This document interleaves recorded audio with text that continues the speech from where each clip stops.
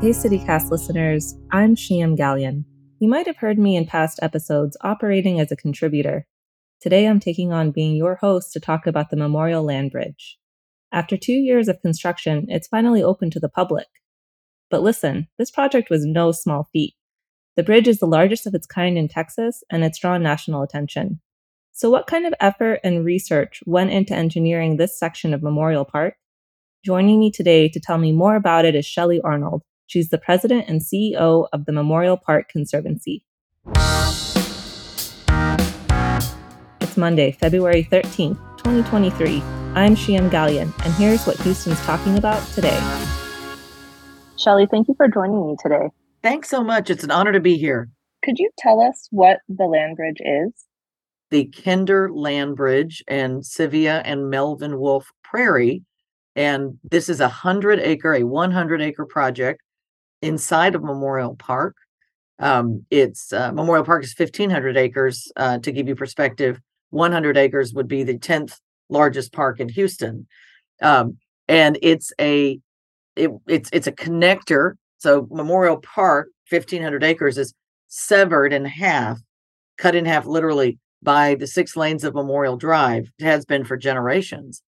And this land bridge started as actually a nature bridge. The idea was to bridge the 2 halves of Memorial Drive to allow for safe passage of people, of animals. It's something the public had actually, when we were doing research about what to do, to how to help Memorial Park and plan for the future, asked for access and safe connections and safely crossing Memorial Drive. So the land bridge and prairie, at the end of the day, is a really wonderful new place that Houstonians can go, have fun, make memories, and celebrate life. But it serves many, many purposes. Wow, you said so much in there that I want to dig into. Sure. But I want to start from the beginning. Can you take us back and kind of share with us, how long has this project been in the works? What kind of planning went into this? Well, I'll say the construction, actually, we broke ground in August of 2020. The construction, although people don't feel this, went really fast, especially for a 100-acre project. But the idea for the project came as a part of our master planning process that took place between 2013 and 2015. And that was led by a combination of partnership, a public-private partnership that consisted of the Conservancy as a private part of the public-private partnership, the Parks Department, and Uptown Houston, and together, and the mayor's office and others with the city. Together, we worked to craft a master plan for Memorial Park following the drought of 2011 and 12 and 10 that accelerated the demise of tens of thousands of trees in Memorial Park. A large percentage of the tree canopy was lost during this time, and Houstonians were mortified.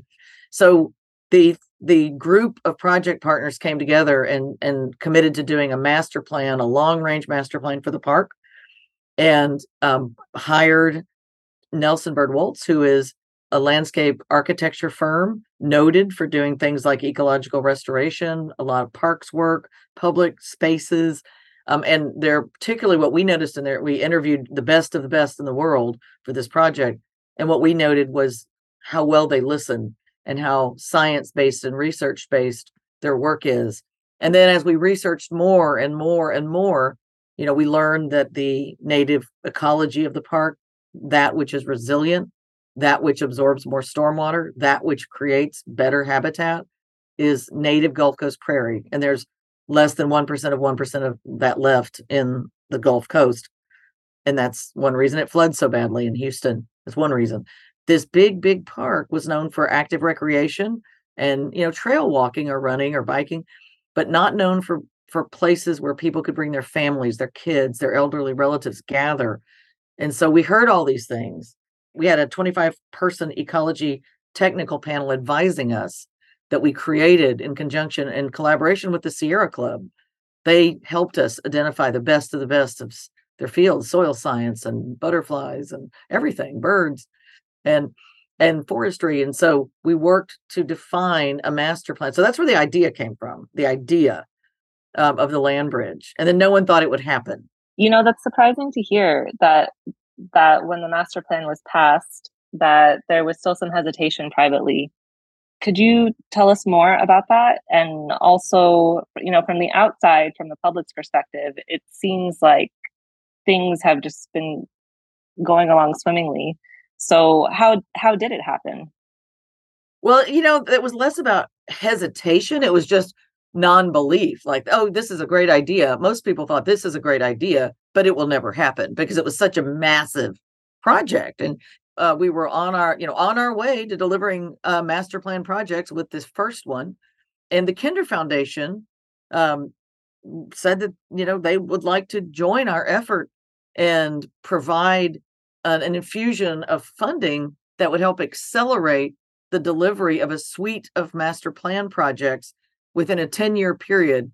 And so we began speaking with the Kinder Foundation about which suite of projects would have the most impact on Houstonians, on park users, would really make a difference for Houston. Which suite of projects would help transform not just the park in a positive way, but the city. This is the one they selected.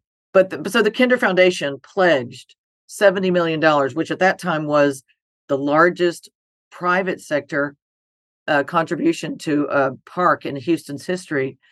And so for their pledge of $70 million, the Conservancy agreed to raise or to contribute by fundraising $55 million, and Uptown Houston agreed to pledge $50 million. And both the Conservancy and Uptown had already spent some on Memorial Park on the master plan. And then we identified about $30 million worth of trails and connection trails that we thought would be acceptable for federal grants. So it's about $200 million worth of projects. Man, I love that so much.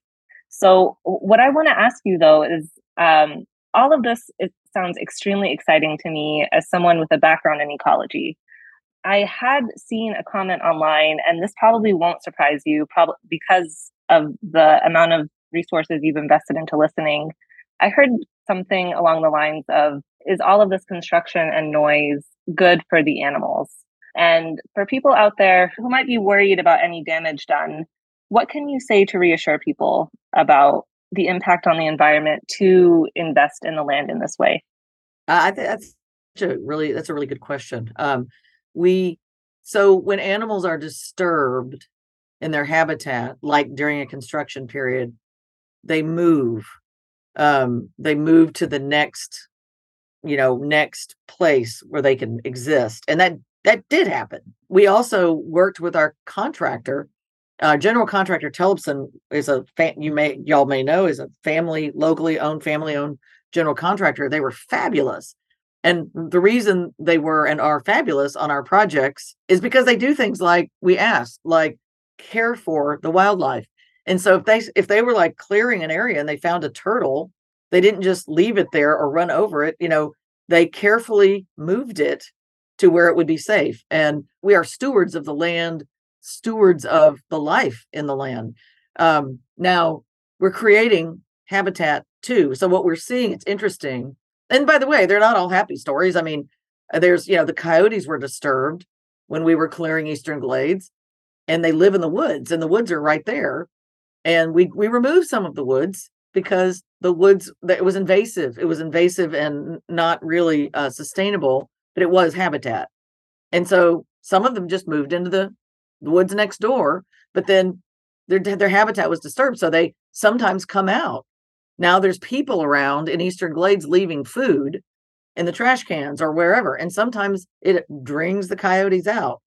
And so, when you go into any public park that is a kind of a wildlife park or kind of an urban wilderness like this one, you will have some interaction with wildlife. And that's positive as long as it's safe. And it typically is safe as long as you're following the rules, like keeping your dogs on leash. We actually, in 2016, identified every single thing that lives in this park. We spent $300,000 and we did a bioassessment, which is an assessment of what lives where in the soils, in the air, in the trees, in the bodies of water, the bio in particular. And we identified everything. We found things that people didn't know were here. So we can track what we do and how it affects, how it changes over time. It sounds like that there's so much to celebrate on so many levels with the opening of this land bridge, not just as a marker for the completion of a project that really was many hands in the making, but also just to celebrate the kind of ethic that we have here locally with regards to ecology. For people listening who are very interested in being part of this conversation around ecology in Houston, how can they get involved?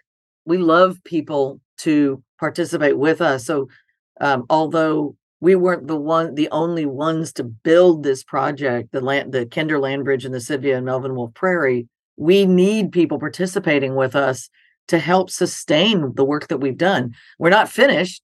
So from a contribution perspective, we continue to raise funds to execute additional projects, capital projects. We also need people, Houstonians, to take care of their park. I mean, the reality of most urban parks, most public urban parks, is that the cities simply don't have enough money to pay for them, to pay for their upkeep.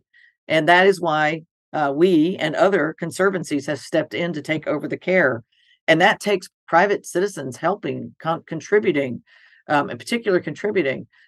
And so there are many ways to get involved. And I would encourage people to encourage your listeners to check out our website, follow us on social media. We're on, all the social media channels, and do participate somehow in your park. If you care about this park, participate somehow.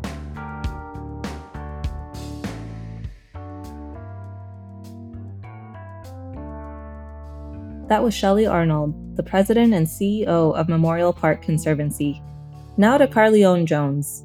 Can you tell me what else is going on in Houston today? Hey, Shim. So Houston has closed its largest homeless encampment. But even though it sounds bad, it's actually great news because all the unhoused people that were living there are getting shelter. This is due to an effort started by the Coalition for the Homeless of Houston with the hopes of streamlining the housing process by using the city's new housing navigation center that just opened. So far, out of the 56 people who lived in the encampment, 6 have been placed in housing, 12 voluntarily left, and the rest went to the city's housing navigation center, which provides things like transportation, job training classes, healthcare, and 3 meals a day. So this is wonderful news for our city.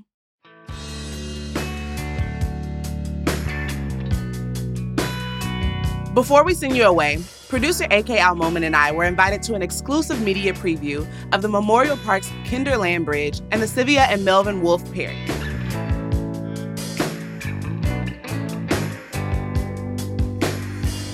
I got to ask Mayor Sylvester Turner all about it. How you doing, Mayor Turner? I'm good. Okay, so what does this mean to the city, having the land bridge? Well, number one, as the New York Times has referred to it as the 11th ecological wonder of the world. But the landscape, number one, it's a space that will pull a very diverse city together, and it's some incredible space. It allows people to come and see the city of Houston from a different point of view. We often focus on Houston being the energy capital of the world, the largest medical center of the world, the largest port in the country.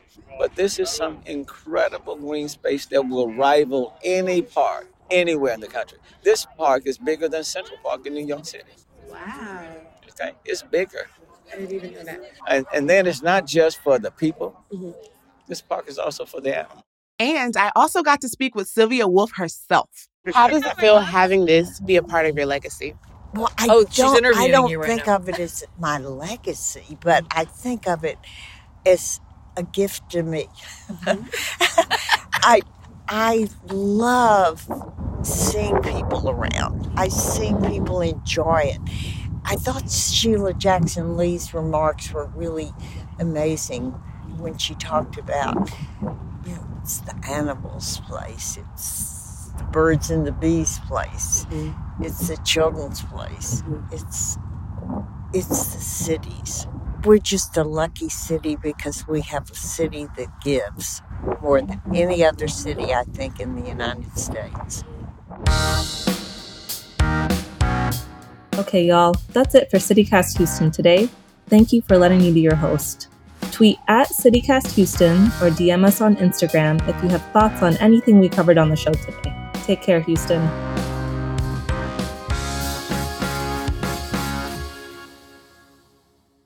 Okay, I got this. I'm feeling like Ira Glass. Starting from the top. Yeah, my voice sounds like I'm wearing a cardigan. That's what I'm channeling.